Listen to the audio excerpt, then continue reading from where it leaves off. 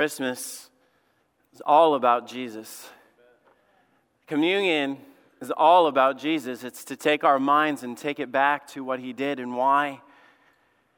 I've started off this series on worship because that's what the Christmas season is all about. It's about worship. Sometimes we make it about everything else.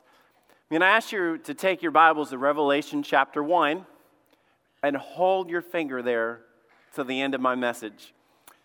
The only way that I can teach Revelation chapter 1 of understanding of your purpose and calling in life and the purpose and the calling of worship is to give you a history lesson through the Bible. Sometimes you hear something like that and you think we're going to be here a very long time. But I promise you that this would not make sense unless we started back at the beginning of time and understand our purpose.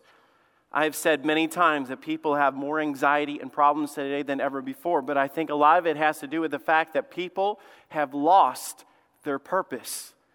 Why am I here? What am I here for? Where do I find joy? What gives me satisfaction? We say a lot of times that it comes through making disciples and all that stuff, but I think that's the product of what I'm talking about today. See, if you were created for a specific purpose, then you don't accomplish the purpose, then you don't feel satisfied ever in your life. The same way that a fish was created by God to swim. You take a fish out of water and it loses its purpose. The eagle was created by God to soar. You take and clip its wings and it can't do anything. Everything that we see in the Bible that God created, he created specifically for a purpose. The same thing in Revelation chapter 1. God describes for us our purpose. This history lesson takes us all the way back to the beginning of Genesis. I will put this verses on the screen so that you can follow it because literally we're going to go all the way through the Bible. And then we'll sit there and park in Revelation and understand what he was saying. In the beginning, and I have taught this before many, many times, God created everything. The word God is Elohim. It was distant God. After he was done speaking things into existence, God reached down with his hands and he formed man out of the dust of the ground and breathed into his nostrils the breath of life, and man became a living soul. The name goes from God to Jehovah, or capital L-O-R-D, which was the personal connection between God and man. Not distant, but personal. Not speaking, but hands-on. Not just saying it to make it into existence, but the actual presence of God with man. God walked with man in the garden. Man fell. God went looking for man to restore him, to pick him up, to cover him with the sacrifice. Again, the name Lord is used for personal. God sought out man. But then there was a separation from the very beginning of time. The separation was that man had to leave the garden. And sometimes we just look through that, we overlook that. But there was a separation. There was an angel set at the gate of the garden that man could not enter back in. There was a separation from the fellowship of God from man. We go further into the Bible and we find that Joseph's family at the end of Genesis was moved to Egypt. We know the story of Joseph being betrayed by his brothers. We find them in bondage. God raises up Moses. God tells him his intent. We often think, and this is probably part of the problem even at Christmas, is we leave off the rest of the story of what God did, what his intent, what his desire. We say, God with us. Amen. Why? We sit there and say, hey, he's here. Great. Why? Why do we celebrate Christmas? Why is Emmanuel, God with us, so important? You see, God did more to come than just to set us free. That part is true. We look at the story of Egypt and how God set them free. And we say, God released them from the bondage. And God released them from Pharaoh. And God saved them from their captives. Amen. Why? We have to ask the question why. And in Exodus 6:3, when God was talking to Moses, and he said, I appeared unto Abraham and unto Isaac and unto Jacob, the ones at the beginning, by the name of God Almighty. But by the name Jehovah. Do you see? He switches. He says, I was not known to them. He says, there is a distance between me and them because their world is filled with idolatry. It's filled with bondage. We have no connection. They look at me as God from a distance, but not up close. There's a division. They don't know me personally. Think of what he says. They don't know me. The desire of God is that his people know him. It wasn't just about they're in bondage and I need to set them free. Praise God for that part. But God says my goal, my desire is that they know me. In the following verses, God says that he will set them free so that they can know him. Freedom that God gives is not just to set us free from bondage, but to bring us closer to God. Remember, the story of Christmas and the story of Easter is not just to set you free, but to bring you closer to God.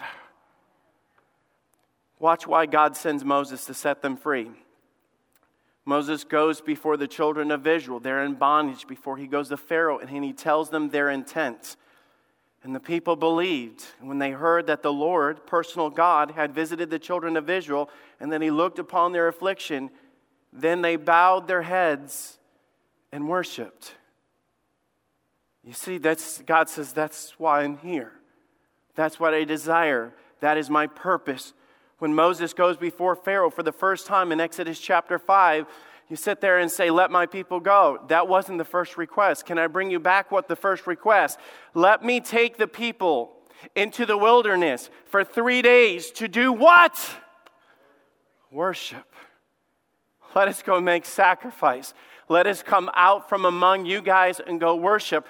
And then Pharaoh comes back and says, well, if you have time to go worship your God, then you have time to work harder. And he brought down the affliction more. Things happen, 10 plagues. God breaks Pharaoh. God sets them free. The departing of the Red Sea. God swallows up their enemies. So what does God have them do on their journey from bondage to the promised land? Let me ask you guys, what does God have for us to do from the journey to the promised land? What does God have us to do from the cross to heaven? Why are we here? What is our purpose? Exodus 19, verse 5. Now therefore, if you will obey my voice indeed and keep my covenant, then you shall be a peculiar treasure unto me above all people. For all the earth is mine. Do you see what God is establishing? His kingdom, his power, his authority. I didn't save you so you could run off and do your own thing. I saved you for me. I am your God. Do you see that? Do you acknowledge that as my people? You remember, all of our study of worship is seeing God for who he is, respecting God for who he is, bowing myself to who he is. God is saying that all the way back here. He shall be unto me a kingdom of priests and a holy nation. These are the words which thou shalt speak unto the children of Israel. A kingdom of priests. A holy nation, a set-aside people, a people for God, a people with a purpose to worship God. He said it unto me. This was the desire of God. It was personal. I want them with me. That was the entire thing that he said from there. Now we can get all caught up in what they do, but remember the original intent of what God was saying. He went to Moses and he said, what I'm about to tell you, what I want is so that they will be with me. You say that's selfish. No, that's love. At this Christmas season, you know what I want more than anything? And I'll tell you, this is one of my most favorite, or two of my most favorite days out of the year is Thanksgiving and Christmas. Because we don't leave the house. We shut the door. We turn off our phones. And all it is my wife and my kids, and we're together morning till night, and that's a rarity. Do you understand what God wants so much from us as his kids? And you say, that's so selfish. No, he loves you. He wants you. Eliminate distractions. Sit down and put your attention on God. It wasn't selfish. You see, the priest that he said, I'm going to establish you, I'm going to make you different, peculiar, treasure. You know what the word treasure is? It's something special. God says, I got something special for you. I'm going to make you priest. Priest is the liberty of coming near to God. That's what a priest was. You know the history of the priest? You said, what is their job? Their job was to go before God. These are the words, he says at the end of verse 6, these are the words which thou shalt speak unto the children of Israel. Speak unto who? My people.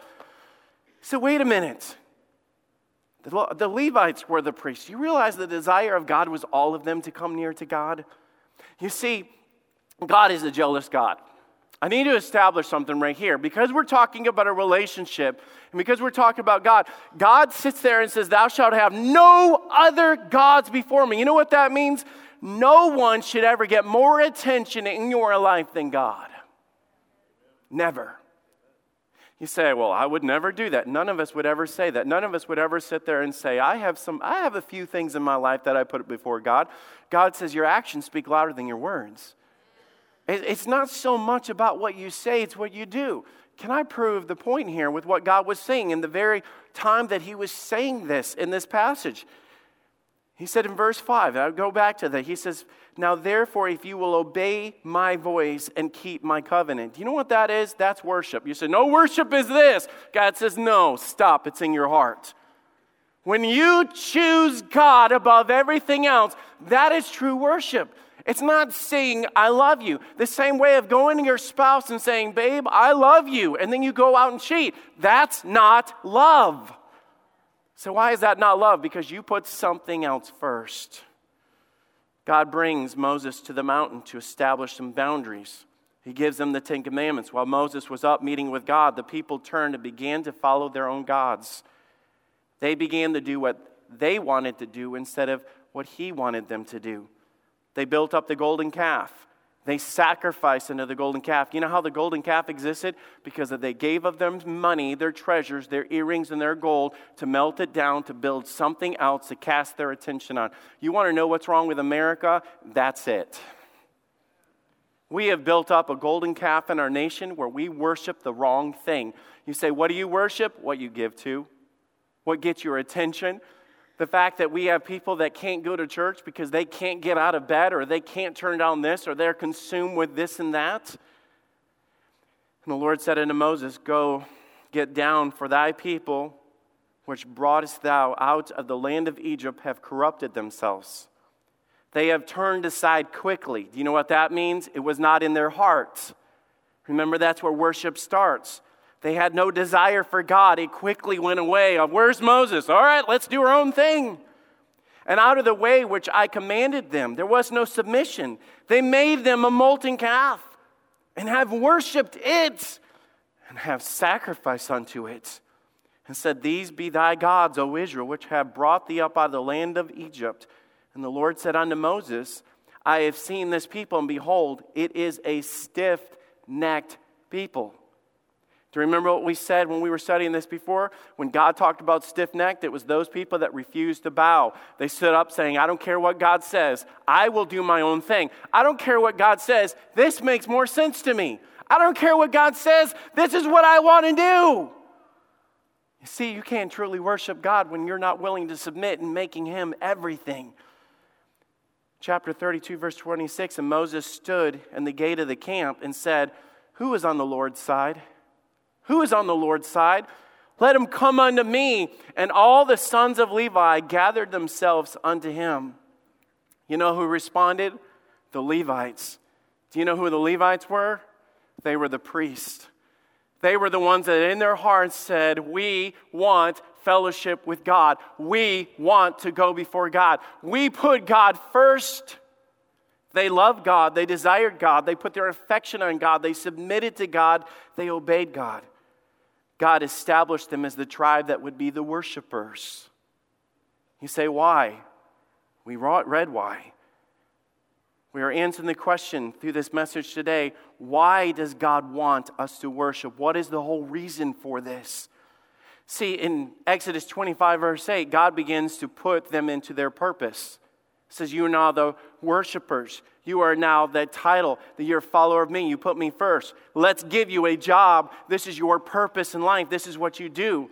And he said, let them make me a sanctuary that I may dwell among them. That shouldn't surprise us. In the middle of all their life, God says, I want to be smack in the middle of my people. Do you know what God said the reason was? It wasn't that I can rule over you. It wasn't that He said, I want to be with you. That's what he said. Make me a tabernacle that I could be among them. They assembled it in the middle of the 12 tribes. They would literally put up this tent and gather them around them. Now you got to understand, and you're saying, man, why are you going through all this? I promise you it will make sense. See, the tabernacle had this courtyard. The courtyard was the outer part of this. It consisted of like a tent-like structure. They would put this up. They would travel with this. It was 150 feet by 75 feet. It was gigantic. The whole compound was completely surrounding this thing. But once again, there was a wall up. The children of Israel, the outside, everybody else in the world, they could walk up to the wall, but that is as close as they could get. They could not get beyond the wall. Inside was the tabernacle. It was also a tent.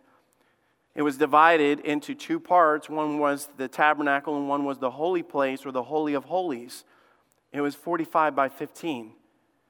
In the courtyard, when they walked into the courtyard, there was a brazen altar. This brazen altar was a constant reminder. Now, you got to understand everything you say. Why did God put them through this? It was a lesson. It was a picture. It was a visual. Do you understand why we do this? It's a lesson. It's a visual. It's a picture. Do you know why we have the cross? It's a lesson. It's a visual. It's an illustration. Have you ever tried to explain something to somebody before and you say, I'm not understanding, give me a piece of paper? And then you begin to try to be an artist and draw it out, and you do that. We do that all the time. I'll be in staff meeting and I'll have to jump up and say to the whiteboard, and I'll start. We're visual people. Do you understand why we have the manger? The manger is a visual where God said, I want to be with you. It's a visual. The entire tabernacle of the Old Testament was a visual. It was God saying, sit down, let me draw this out so you understand. You see, the wages of sin is death. They would disobey God. The priest would take an animal before they could ever enter inside the tabernacle, the Holy of Holies, and they would take an animal, and the ceremony that they would do was symbolizing them putting their sins on the substitute. They would take the substitute animal and they would take the life of that animal, and that animal would die. You say, why? Because the wages of sin is death. But God loved us so much that he offered a substitute. They would go from there and they would have a basin for washing their hands. Before they could enter into the holy place, they had to make themselves clean, to remove the dirt from their life. It was symbolic.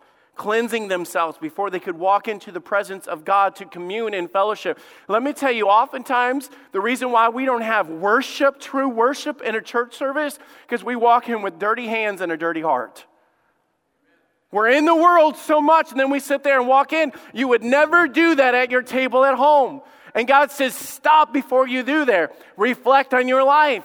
I've set you free from sin. Are you living with sin? Wash your hands. James talks about this as well. When you walked inside the tabernacle, there was a lampstand. It was elevated with 7 oil lamps, high enough to illuminate the entire holy place. That represents so much, and I did a whole sermon series years ago on that. I don't have time to get on all that. But it was the light of the world, as Jesus Christ is the light. But then there was something that was odd. There's an altar of incense that stands or sits in front of the veil that was there. Now, there was a veil or a curtain, 15 by 15, that would separate the priests on a daily schedule of being able to worship or fellowship or go before God. And they would not be able to go beyond that wall. But they would light incense, and that incense would fill that area. And that incense would go beyond that curtain and fill that spot with an aroma that would fill the place. It was the altar of incense. But then we get to an item that's really weird. It's the table of showbread, or some say the table of showbread. It's spelled different ways in the Bible. It represented a number of things. It was the bread of his presence, literally defined as, or the bread before his face. The priest would enter into the room, lit up, the incense going up.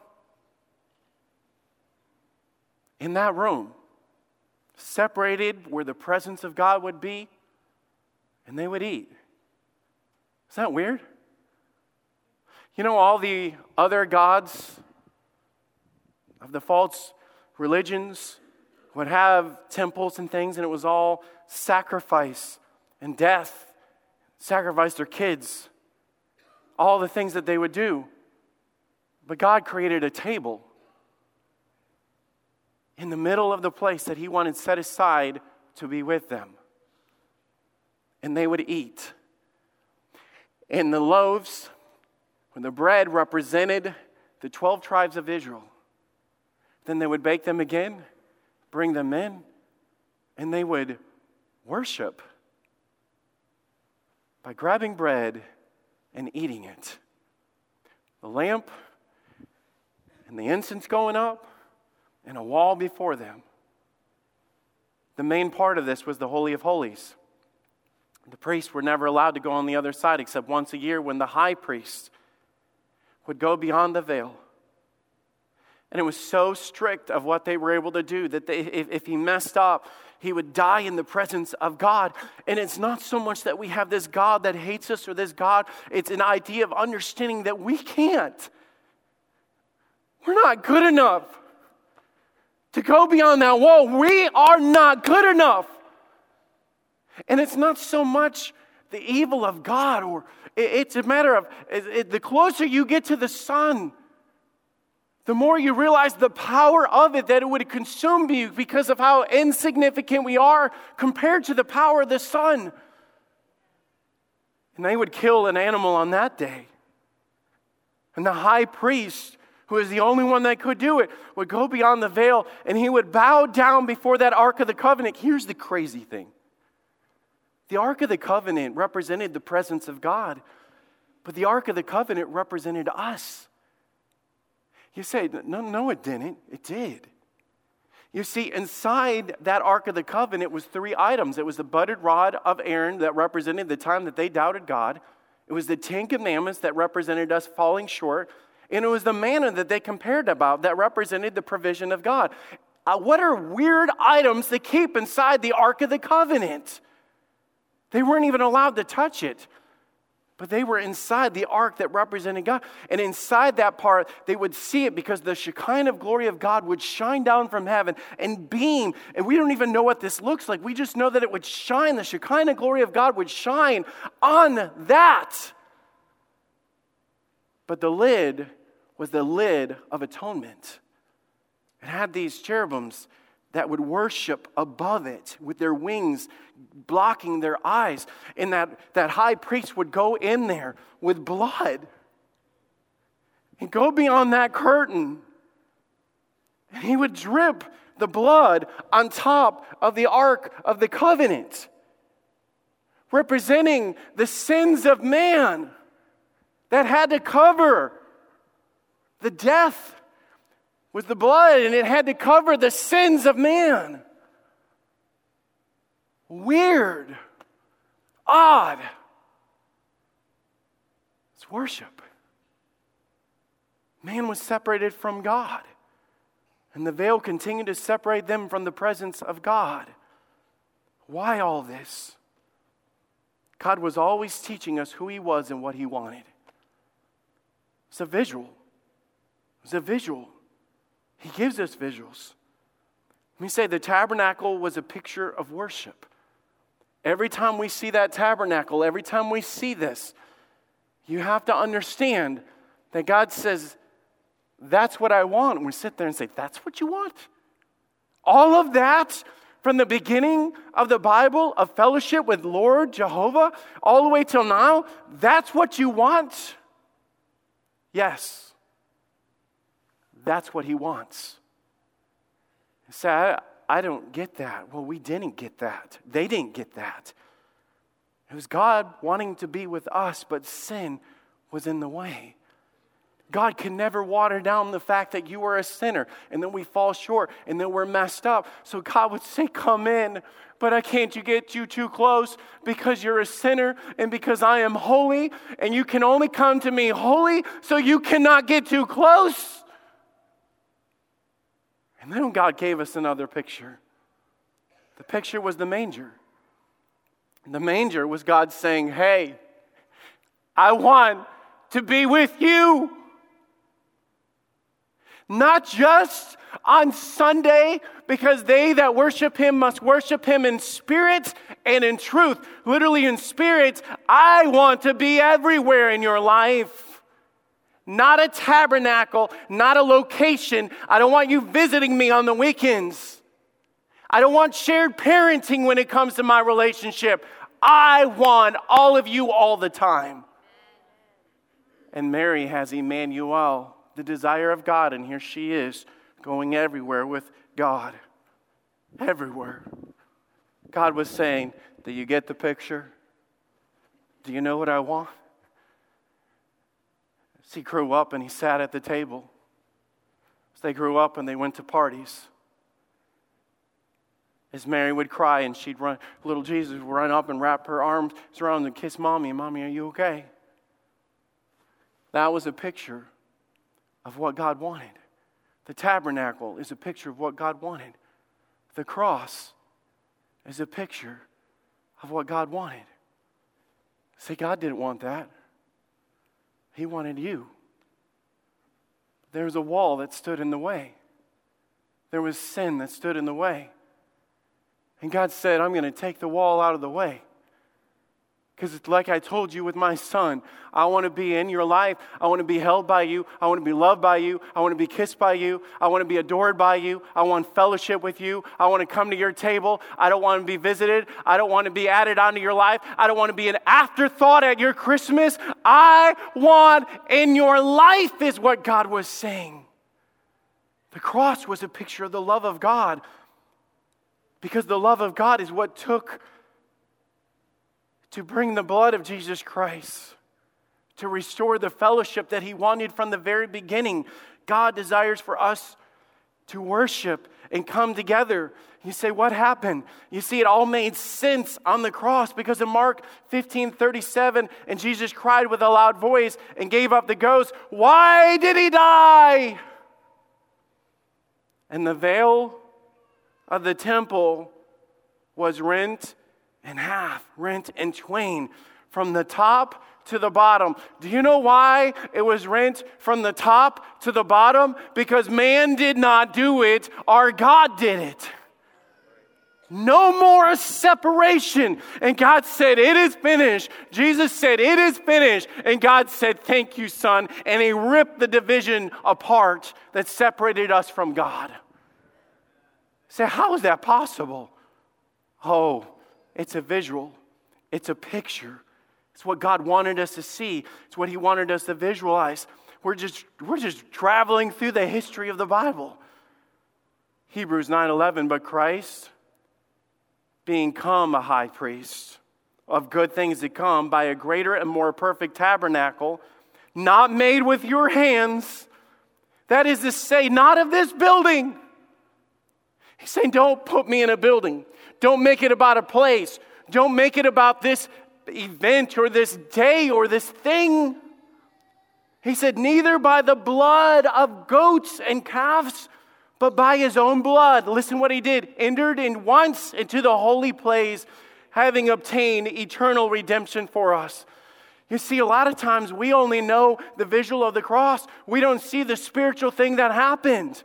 You see, on that day when Jesus said, it is finished, behind the scenes, our spiritual God walked behind that curtain and put His blood on there and said, it is finished. And God ripped it in half. You say, why? God wants you. You say, what is Christmas all about? This is what Christmas is all about. He became the high priest. He was the sacrifice. He entered in the Holy of Holies to do what He proved all along was standing in the way. Listen to this, Ephesians 2:13. But now in Christ Jesus, whom sometimes were far off. You say, for the longest time, distance. God, Elohim, distance. Them in bondage, distance. Shekinah glory, distance. God says, no more. Sometimes we're made nigh by the blood of Christ, for He is our peace. You understand why the shepherds on that day and the angels proclaimed peace on earth, goodwill towards men? He was making the wrongs right. He made both one and had broken down the middle wall of partition between us. Now we come to Revelation. You say, wow. Did you really just take us through the whole Bible of what God's plan was? Yes. Why do we come to Revelation? What did He do this for? Who are we? Why are we here? What is my purpose? Revelation 1:5. and from Jesus Christ, who is the faithful witness and the first begotten of the dead and the Prince of the kings. He's King of kings of the earth, unto him that loved us. You want to know why he did everything? You want to know everything that we've read? Because he loved us and washed us from our sins in his own blood. See, the next one gives us a title. God gives us a title. You see, a title is a position. I'm a pastor. Because I'm a pastor, I have a role. I know what I'm supposed to do. I'm supposed to be right here, right now. You know why? That's my title. I'm a dad, which literally means Wednesday and Tuesday night, I need to be with my family. You know why? That is my role, to be there with my family. Sometimes we give ourselves a lot of titles. I'm a believer. I'm a follower of Jesus Christ. I'm a disciple maker. I'm this, I'm that. God says, whoa, wait a minute.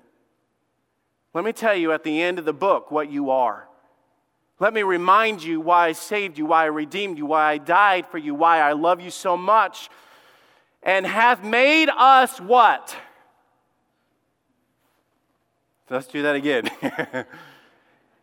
And he hath made us what?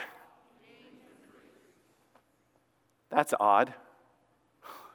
It's like, I have never gone around calling myself that in all my life.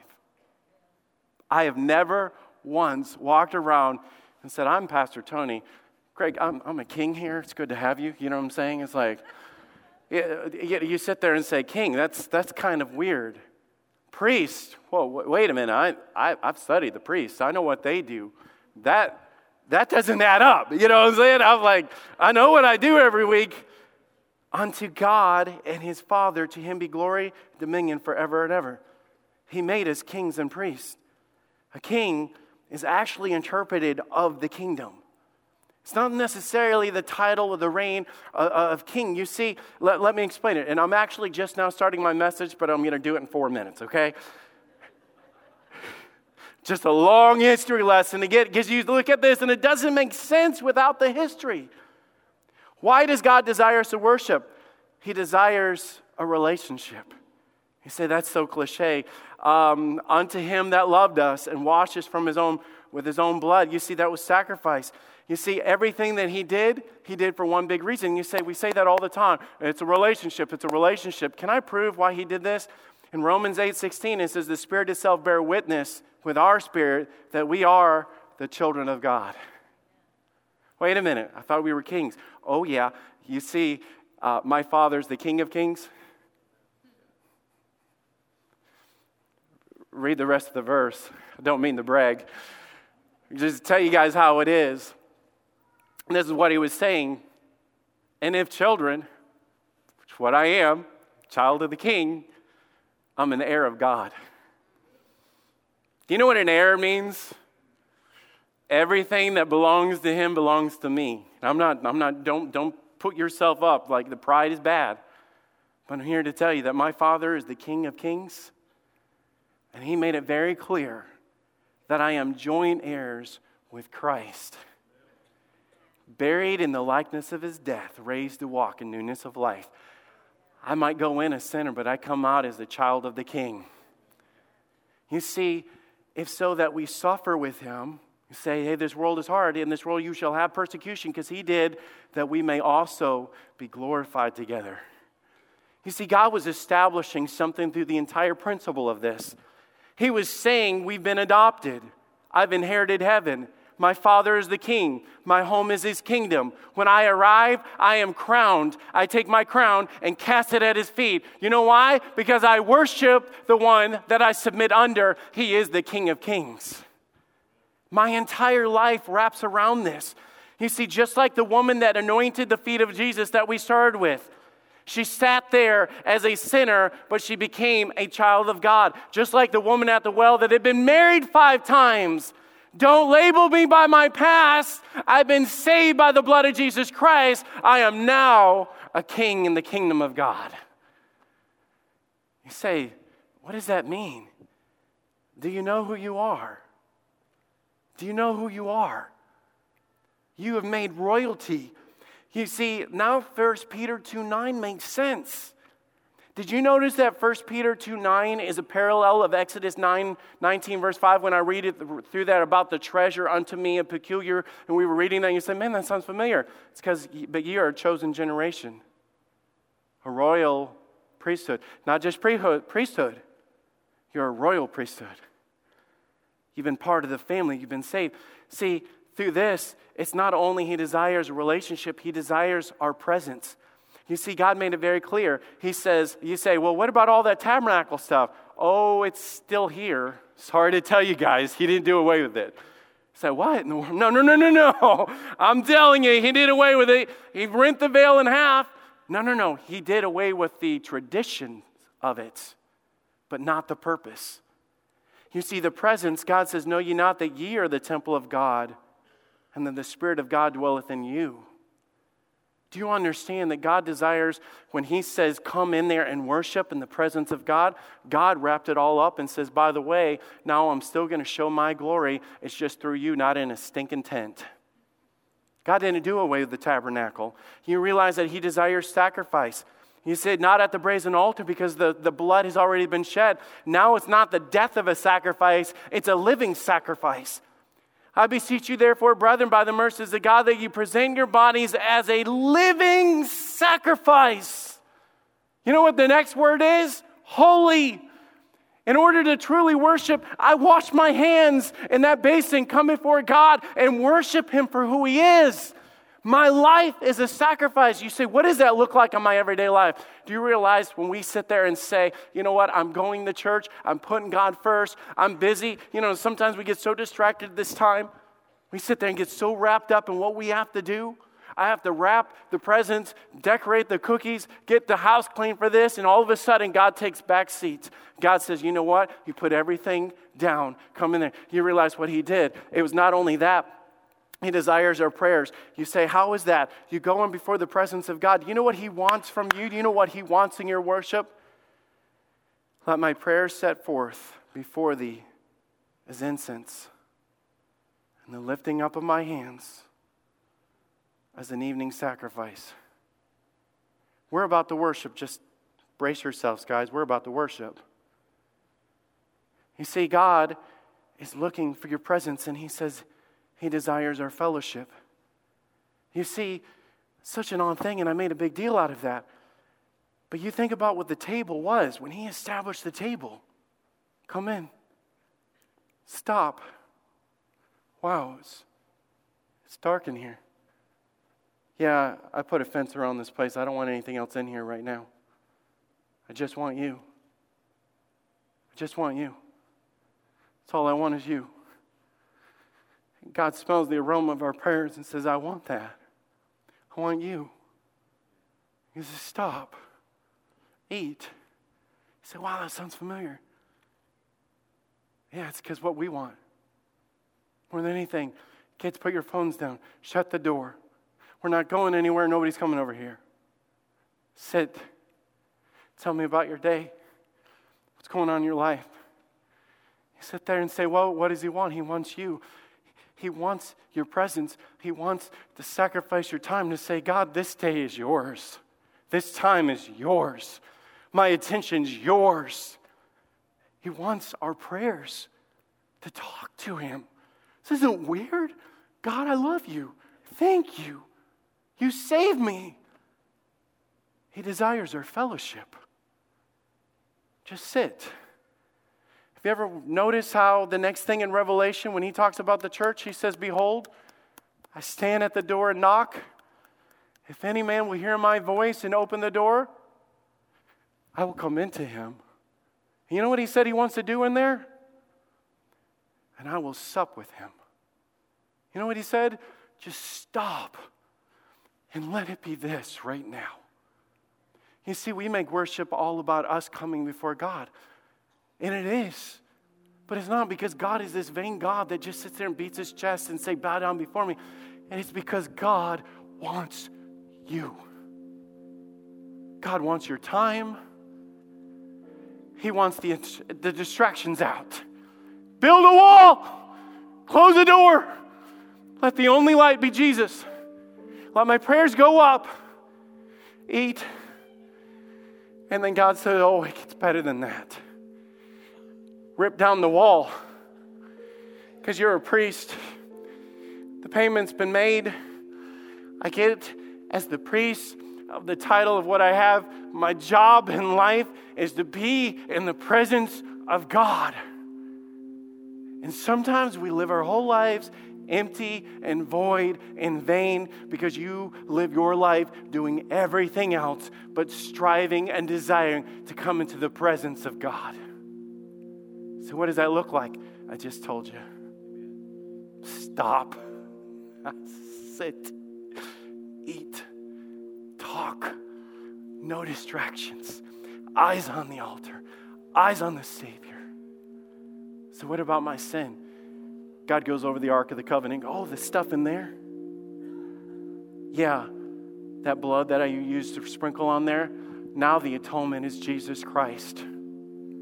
God laid his life down over my sin. It was the sacrifice of the Lamb of God. When God looks down at me, he can put his presence there because he doesn't see me. He sees Jesus.